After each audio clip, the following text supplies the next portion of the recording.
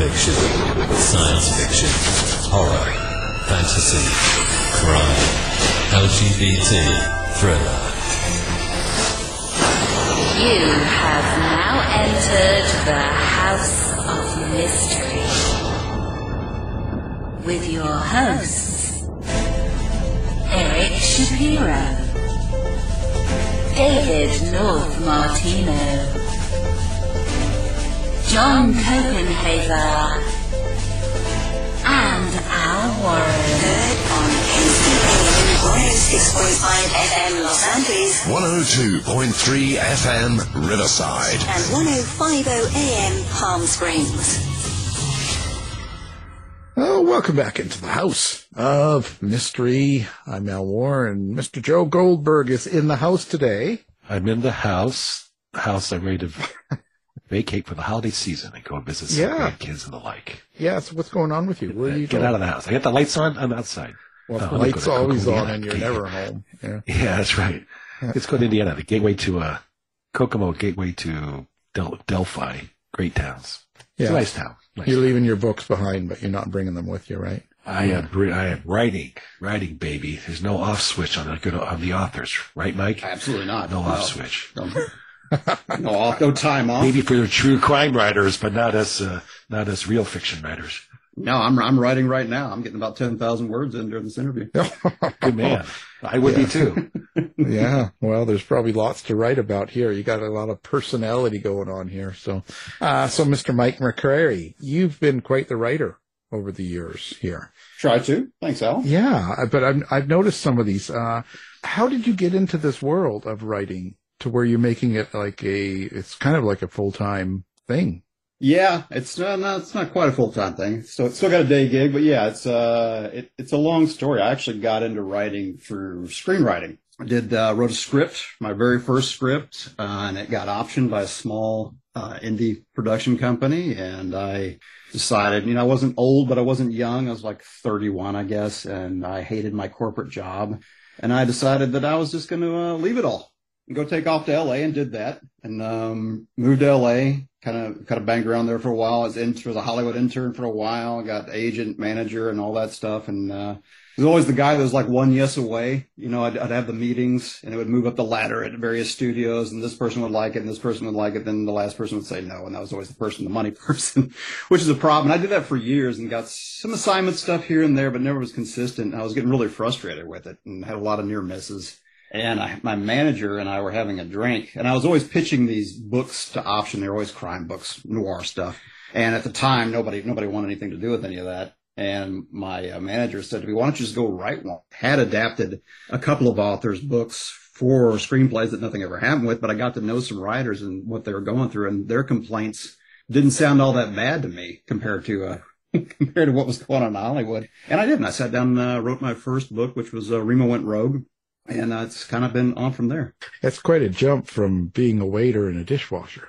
Yeah, well, I did a lot of that. I've done customer service phones. There aren't too many gigs out there that I haven't at least dabbled in. But it's good. I mean, I think all that stuff's great for writing. I think, the more successes and failures, the more different jobs you do at various levels, all that stuff. You meet all kinds of people. You learn all kinds of, various how things work and skills and things like that. It all feeds the writing. Right. Yeah. Yeah. I've enjoyed all of my waitering and dishwashing and all that. Walking the streets, maybe. Yeah, walking the streets. I was a streetwalker for years, Selling organs. Yeah. It's what you got to do. Well, do what you got to do. So what was the difference between the screenwriting biz and the book writing biz?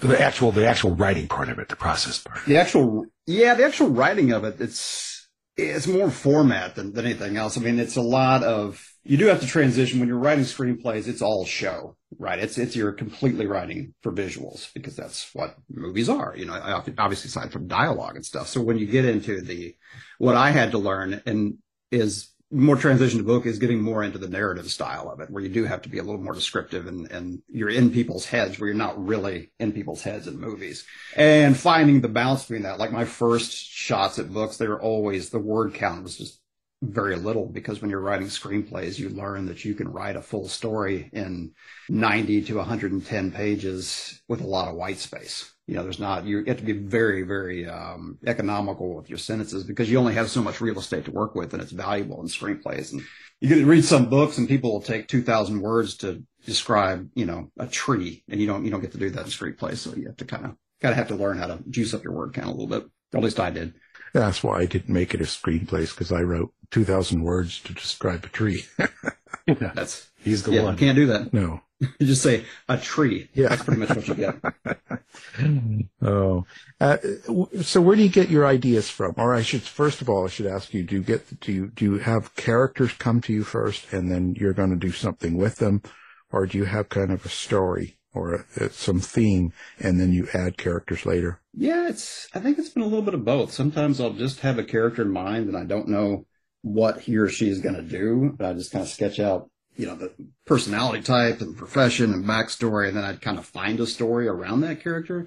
And other times I'll come up with like a log line, for an idea, and then I'll just go from there and then fill it with characters. So it's kind of a little both. I keep like a Word file on my hard drive, probably like a lot of people that just have these random ideas that none of them really mean anything, and 98% of them are complete garbage. But you kind of look at it from time to time and look and oh yeah, that one's nice, I can polish that up and maybe add that to something, or take it and combine it with a different idea or whatever. But it's kind of all over the place. And your characters then, or are they do they come from people you've known, you worked with, you've met, or washed their dishes or something? Is that I've washed a lot of people's dishes. No, it's it's all the above. I one of the weird questions, you guys probably get this too, is like people always assume that you're writing about them, or at least like friends and family do. Like, oh, is my character in your book? Like, no, you're not. Like, I never write about any one person specifically. I might take like a job that I heard somebody's brother did, or some minor personality tick that I've known somebody from high school or whatever, but I rarely write specifically about, one person. It's usually like just kind of an amalgamation of different people. So when you do write, I know you just discuss character and story. What do you pay most attention to, or how do you feel like use of language or setting or description of the character? What gets you going the most, but what do you think is the most important? Yeah, I mean, I guess it's a byproduct of the screenwriting thing, is a dialogue. I really enjoy writing the dialogue, and I think that's how you get to know the character first. I'll just write conversations when I don't really outline. I'm kind of a hybrid between a pantser and a plotter, but I will sit there and Plancer, yeah. So it's kind of, I'll sometimes, if I'm kind of stuck and I don't know who this character is, and it's something I think Tarantino maybe is where I heard about it on a podcast or something, where you just get them talking. You sit them down in a diner, put them across from whoever, and just get the characters talking about whatever, and write a few pages of that, and you kind of get a handle on who are these people. But descriptions, I stay kind of light on character descriptions, mainly because I just want the reader to kind of just enough to know who this person is, but they can kind of fill in the blanks on who they want it to be, I guess, in a way. Setting informs the character, but I don't really do a whole deep dive on that. Maybe that's a byproduct of screenwriting too, but a lot of it is just through the dialogue and actions is really how I try to get across who this person is. So do you actually, in your head or in your mind, do you see your character, or do you have a relationship with your main characters? Yeah, I guess in a way. When I'm setting up something, I'll create in OneNote, Microsoft OneNote, I'll create like these huge files with various ideas and whatever. But one of the pages in there will be pictures of, somebody from a movie or somebody or whatever. And they can be 5 different pictures from 5 different people, but this is kind of the person that I'm thinking of. It could be Cary Grant and, I don't know, Macaulay Culkin, but there's something about those 2 roles or whatever remind me of this character I'm going for. And I kind of go back to that. Rarely is it like one set person. I'm trying to think if I've ever done that, but I don't think I have. It's always been kind of just this combination of various characters from movies, or even the personality of an individual actor or something like that. So, and so you're creating dialogue. How do you do that? Do you see it like a movie running in your head when you're putting it with your characters? I do. Yeah. That's kind of when people ask me about the writing, I do see it, and it's kind of, but I'm just trying to write it down in describe it in the coolest way I can.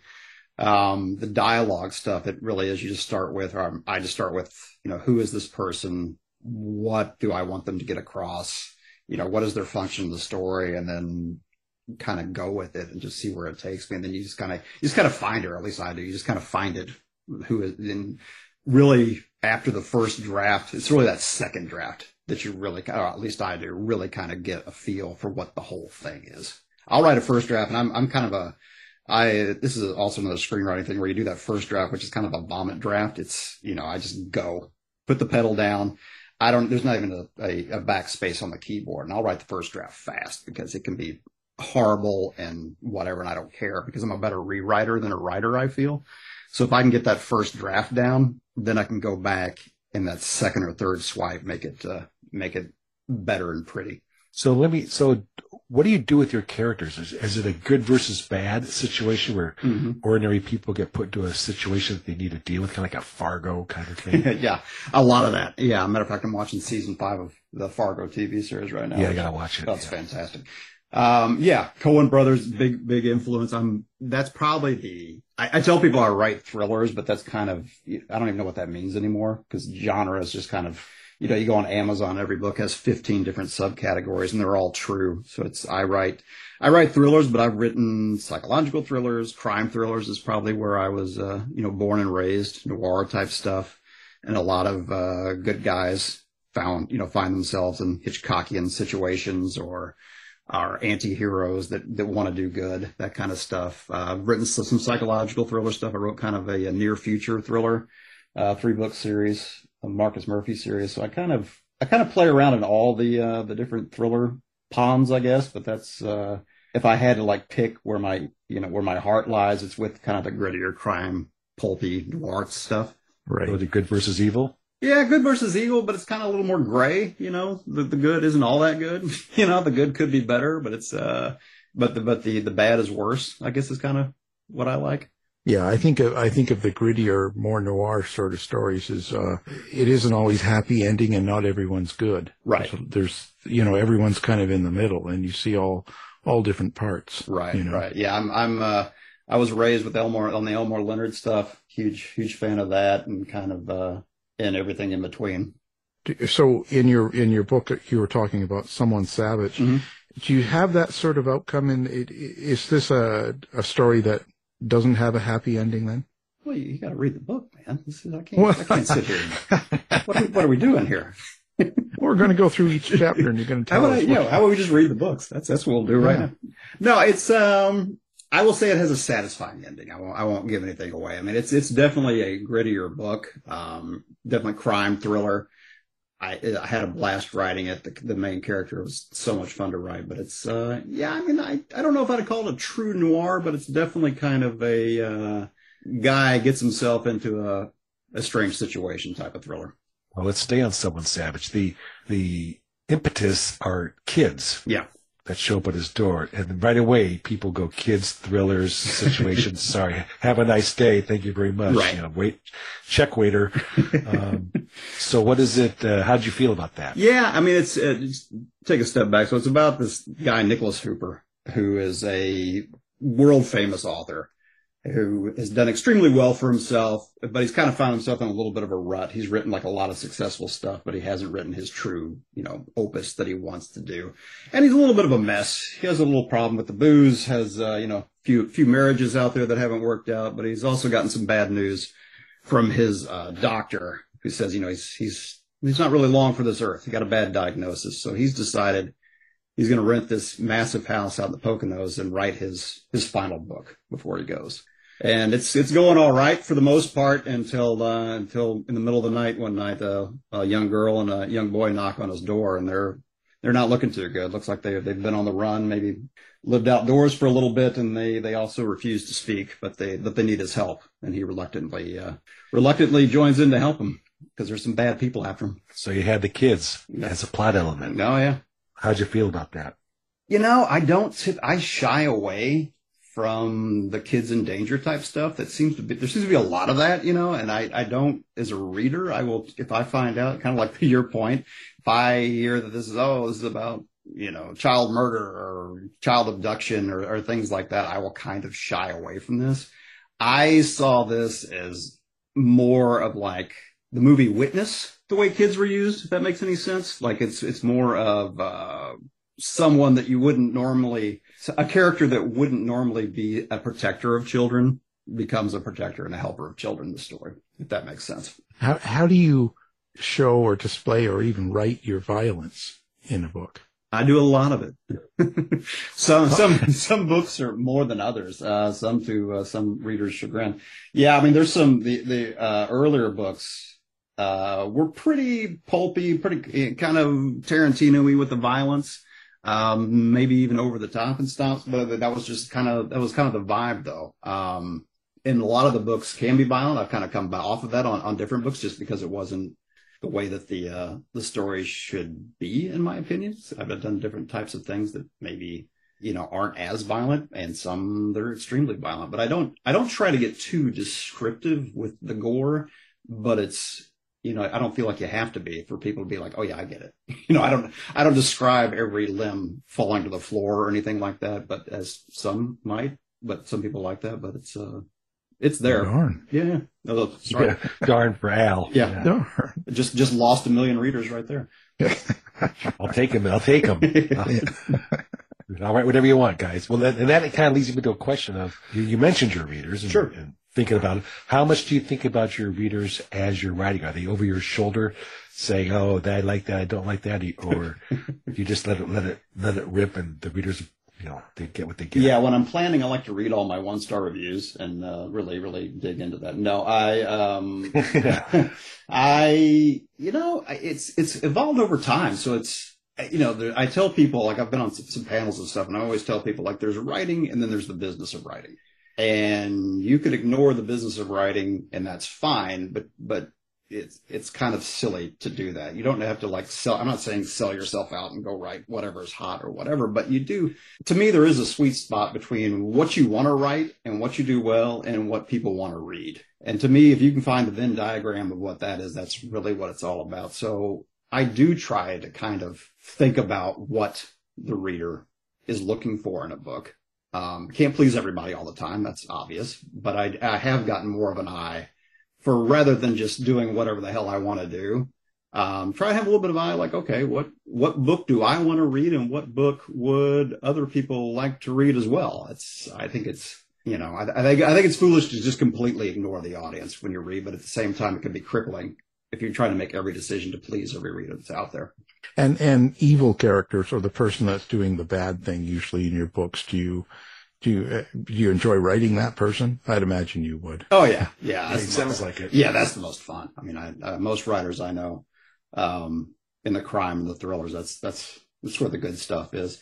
But but the problem with that is you can spend so much time on the bad guy that you kind of leave the main character, the protagonist, being kind of vanilla and just this cardboard do-gooder. So you have to kind of pay attention to that, and maybe that's where some of the kind of the anti-hero or the gray comes in, where these people don't have to be perfect. They can have a little dirt on them too.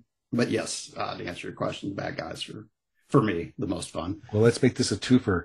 You write series and you write standalones. Right. The question would be, what's the difference? And something could be said about how much you'd be able to flesh out your characters maybe in a series. But how do you do it? Because I'm sort of working on that myself right now, so I'm interested in how you plot out a series versus standalone books. Yeah, it's it's really just kind of when you're setting up the original story, do you feel like there's more, is there more meat on the bone? Is there more story to this than just a one-off? Someone Savage is a standalone. I mean, sure, I could probably squeeze another book or two out of it, but it would be kind of, I don't know, silly in my opinion. Wouldn't make a ton of sense. But if you had the Remo series, there was things that could actually go back to that. The Remo series actually it's 4 smaller books. I won't call them novellas. They're probably a little somewhere between novel and novellas, but it actually takes place over just a handful of days and over 4 different books.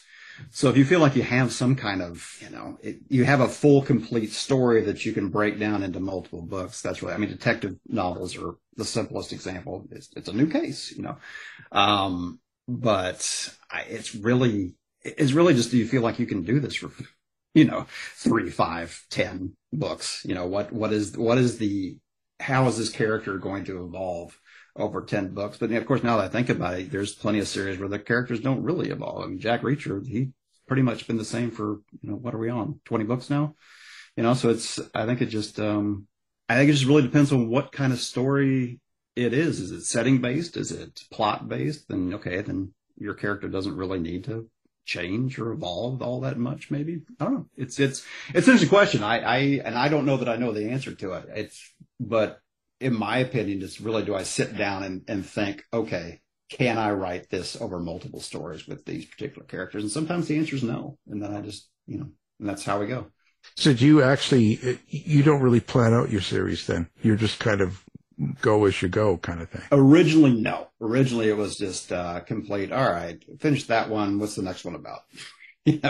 Which I don't know if that's the right way or the wrong way. But now, if I do sit down to write a series, I do try to be a little bit more methodical about how you're going to do this. Like and the other part is, I find it's hard with the series is like, it's difficult. Readers tend to get very hostile when you leave a book on a pure cliffhanger, which makes it difficult to, like, how do you, thread each book together in a series outside of like a detective novel or anything like that. So you have to kind of plot and plan. All right, I'm not going to have this guy, with a gun to his head at the end of book 1, by book 2 to find out. That's just going to piss people off. So you do have, I think, if you're going to be smart about it, which I have not always been in the past, you do need to kind of figure out what's the arc of this thing. How is this thing going to evolve over a series of books? Yeah, I was a dummy my second book, and it was a cliffhanger because when I got there, I didn't know how to end it. Right. So I said, give me more time you guys finish it. It wasn't because I wanted to buy the third book, whatever. It's like, you know what? I don't know what the answer is. I can sit here all day thinking about it. So let me finish this book, and I'll give me some time to write the next one. I'll figure the plot out for that. And I don't really hear too much feedback. Yeah. But it bothers me. Sure.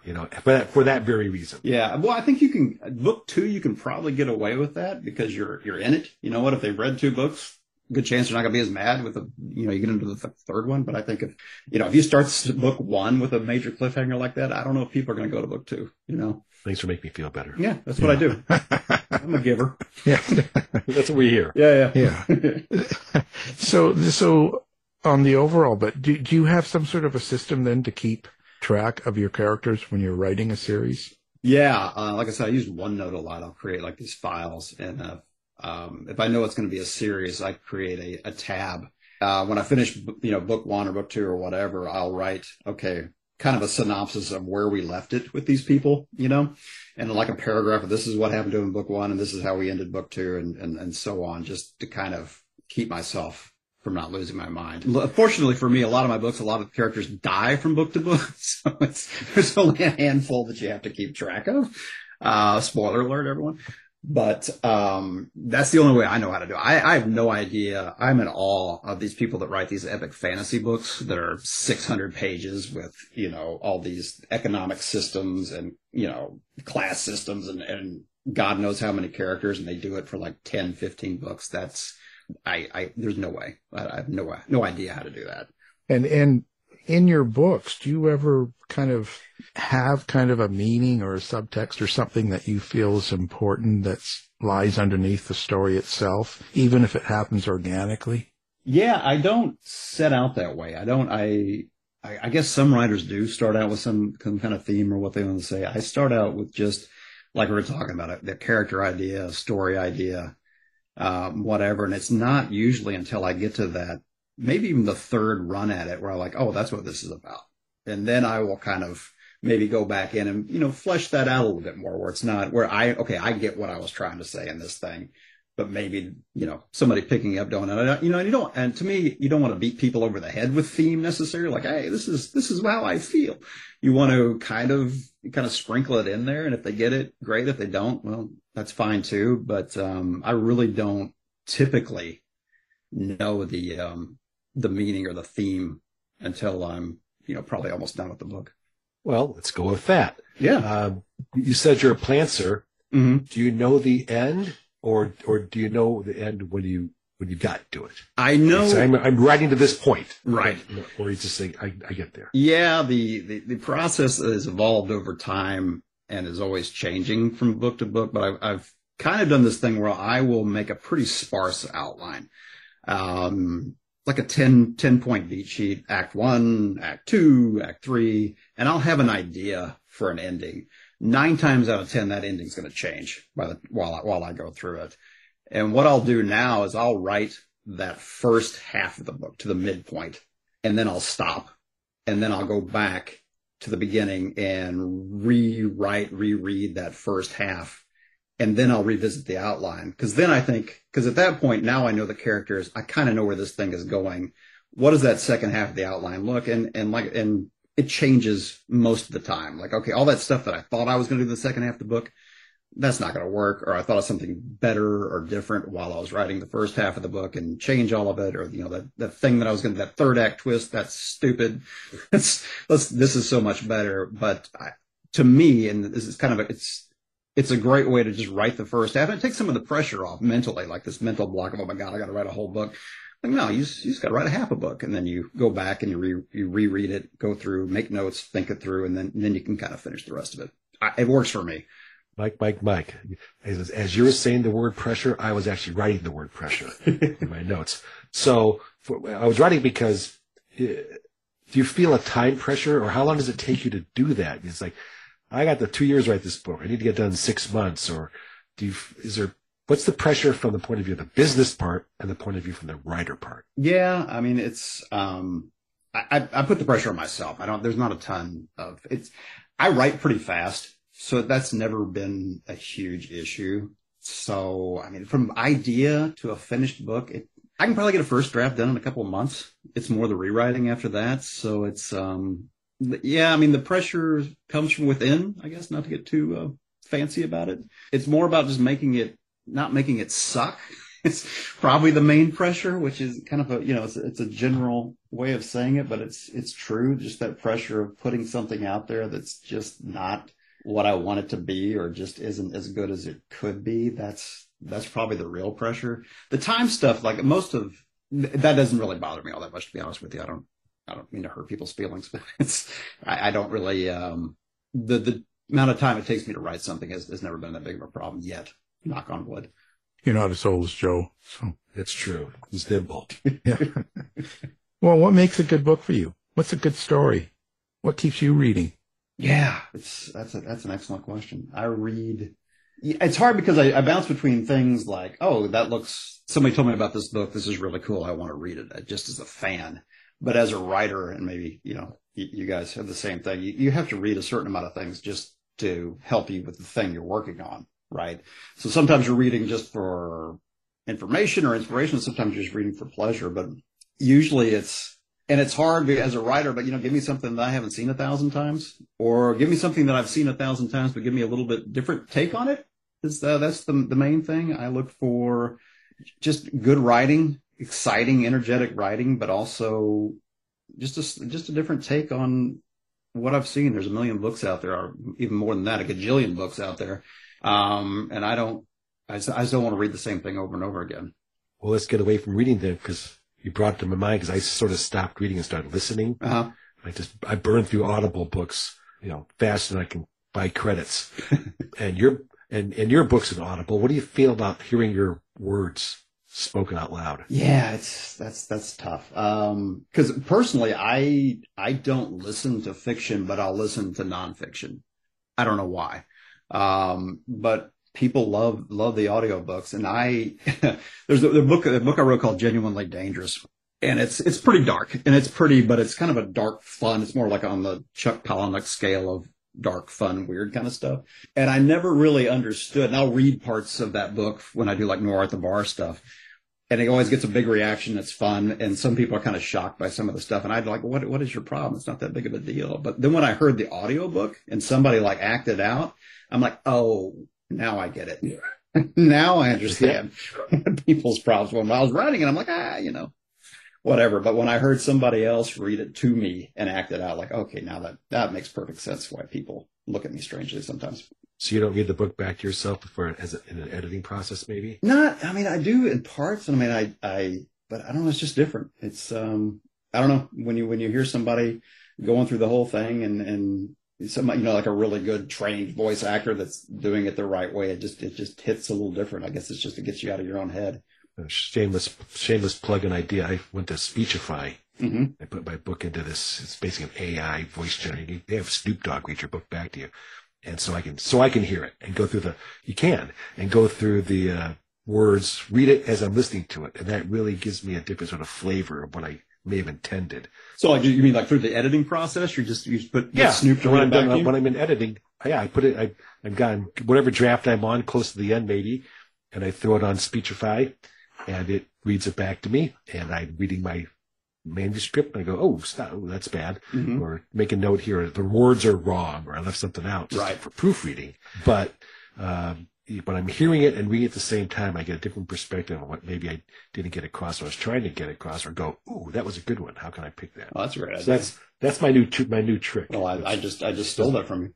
You can have it. It's in my newsletter this month. So go to my newsletter, JoeGoldbergBooks.com. Get the newsletter. Have a nice day. Yeah, along the same lines, there's a trick, and it's very simple, but somebody told me it a couple of years and was like, duh. So I have a Vellum is the thing I use, but it helps you convert Word into like an ebook thing, and just the act of that, when I'm done with that third, fourth draft or whatever, just converting it into an ebook and sending it to my Kindle and reading it on that. Just looking at it in a different format changes everything. I'll do that for like a final pass. Yep, I agree. I have Vellum. I do Vellum too. Yeah. Geez, I'm lazy. I do nothing. Come on, Alan. You're better than that. You're better than that, Alan. Come on. Not much. No, I'm not. I'm terrible. I've been told. When you get ratings like that, do you follow your reviews and what people say? And especially like when you talk about other authors or maybe a magazine or even bigger entities other than just a person giving you a 1 or 2 star, do you actually follow all these reviews and comments? You know what? I'd be lying if I said I didn't. You hear a lot of writers and people like, I don't look at reviews. I don't know if I buy that. And like, I haven't gone through every single rating on, Someone Savage. I think has almost 2,000 on there right now. I'm not going through all those, but yeah, I'll sometimes look at them. I mean, just I can do it now. It hurt. I don't feel anything anymore, but I mean, it used to hurt. Some of the 1 stars used to really kind of sting a little bit, but now you kind of look at them like, okay, whatever. But there was a panel on BoucherCon that was all about 1-star reviews, where the authors just got up there and talked about their horrible reviews and kind of try to dissect and how you live through that. And there's, I would love to say, oh, you can learn something from them, but you can't. I mean, you can. I think it is a decent exercise to go back and look at look at the 3-star reviews. Those are probably the more honest ones. 5 stars are great and they make you feel better. I guess the 4 and the 3s are probably somebody's giving, maybe if there is some feedback and you see like a theme to one of your books, or like a general, like you see like 20 reviews in a row, they're saying the exact same thing, then maybe that's something you need to do, bring your ego down and really take a look at that. But other than that, yeah, it's just either I either want to beat myself up or I want to feel good about myself. Depends on how I look at the reviews. All right, just check my reviews. I got another one just today, so thank you very much. Yeah. Just remind me to check my reviews. Yeah, refresh. You got to look at the 1 stars. You find them, you hunt them down, and you take them out. Yeah, that's how my averages have gone up. I mean, what do you hunt down the person? Yeah. No, I think I used to, but I don't now. I look at the overall. Yeah. I think that's probably more how it is, because I don't want to get too focused on that either. You know what I'm saying? And back to that other thing about, having your audience, you were talking about, having your readers in your head. Like, you can't, if you take that stuff too seriously, it's going to affect just how you plan to write a book. If, some 1-star review in, I don't know, Omaha or what, didn't like your book, you can't let that crush your, your creative thinking. It's just that person didn't like it. To each their own, and let's get on with our lives. And a lot of times it's a combination. It's where they're coming from when they read something and how they feel and their own world and what they believe. Like, it's not just a one-sided when someone actually writes a review, I think. But, right. No, I agree. What do I know? Yeah. How do each one of these books change you, do you think? Like when you look back at the process and each time you get through a book and get it published, do you think there's something about it that changes you in some way? Yeah, that's a good question. I don't know. Yeah, I guess so. I mean, strictly from a writing standpoint, I think every time you do one of these things, you get a little better, or at least you learn a little something on how to do the thing. As a person, I don't know. Maybe it's a combination of getting older and things like that, but yeah. Yeah, because I'm writing true stories and I'm involved in real life characters. But sure.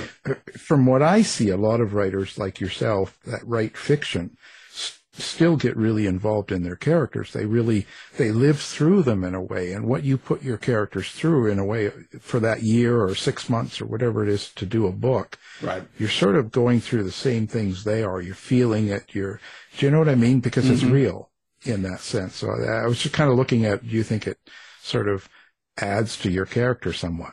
Yeah, I get what you're saying now. So yeah, I mean, there are points in the story, like there's been some emotional scenes in various books where you or at least I feel a little silly when I do get a little kind of teary eyed in some of the stuff that I'll do when I write those moments. But I think that means that you're doing something right. So I guess you do kind of take it away. It's hard for me to pinpoint exactly what, but there are specific moments where, especially like, if it's an emotional ending or it's a character that it's going away that you don't really want to go away. I think if you feel nothing, it's probably not a good sign.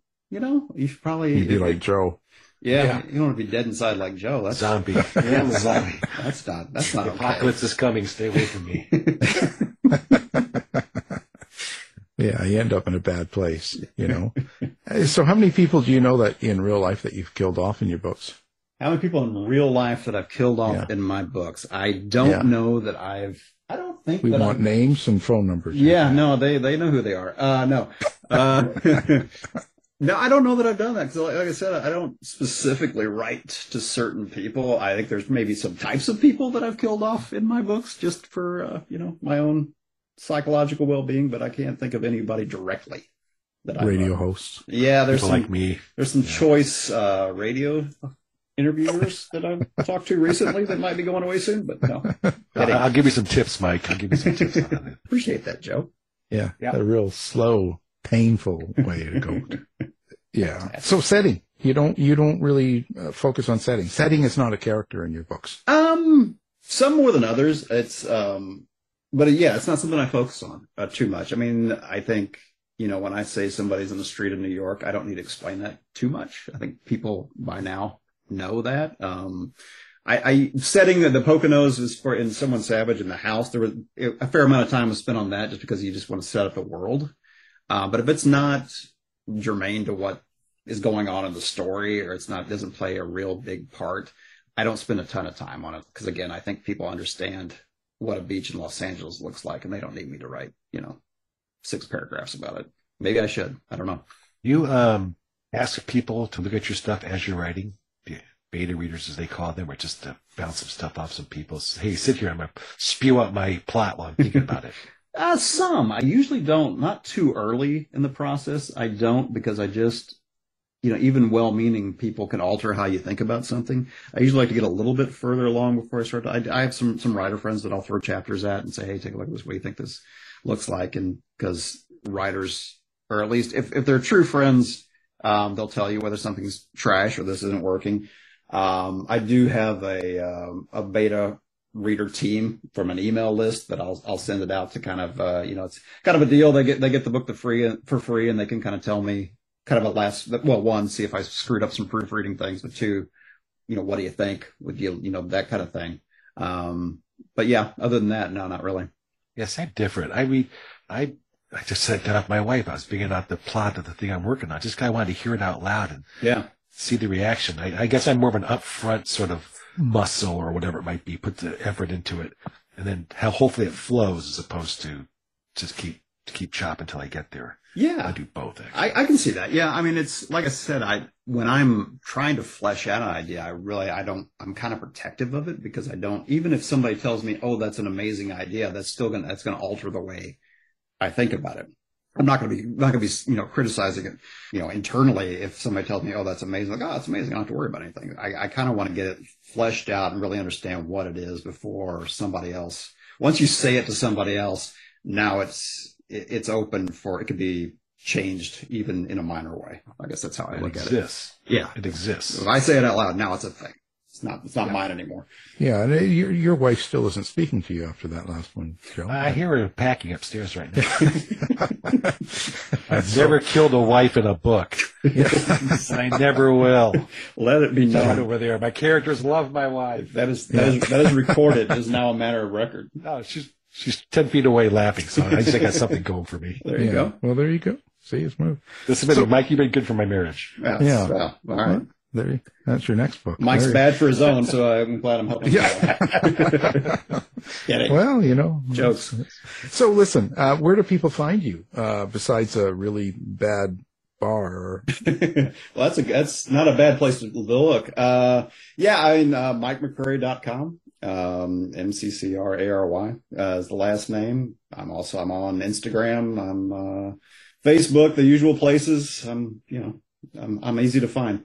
All the bad places. Listen, Are you doing any live events? You got any plans for shows next year? I don't have anything scheduled yet. I just did the Texas Book Festival, did Noir at the Bar at that, which was a whole lot of fun. I usually do the BoucherCons and the big conferences. I may be doing a reading in February, but that hasn't been shored up yet. But I'm sure, hopefully, some things will hit up on the calendar. You like doing those? Do you like that interaction with the shows? I do. I really do. The Noir at the Bar stuff. I don't know if you guys ever been to one. Are you familiar with those at all? Do you know what I'm even talking about? Yeah. So yeah.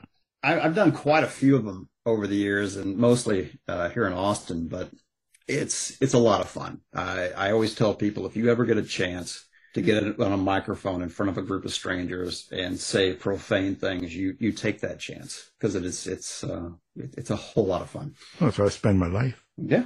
Good for you. Yes. I'm remaining quiet. Well, we really appreciate you being on the show. Oh, no problem. The book we featured is called Someone Savage, and it's an addictive suspense thriller. It's not just a suspense thriller, it's addictive. Right. That's right. So it's the crack cocaine of thrillers. That's right. That's exactly what it is. Well, we appreciate you being here. Well, I appreciate you inviting me. I had a lot of fun. Thanks, guys. Thank you. You've been listening to the House of Mystery radio show. To find out more about our guests, hosts, or shows, go to www.houseofmystery.com. Show's over for now. Was it as good for you as it was for me? Yeah. Good night. This has been a production of Something Weird Media. I'll be back.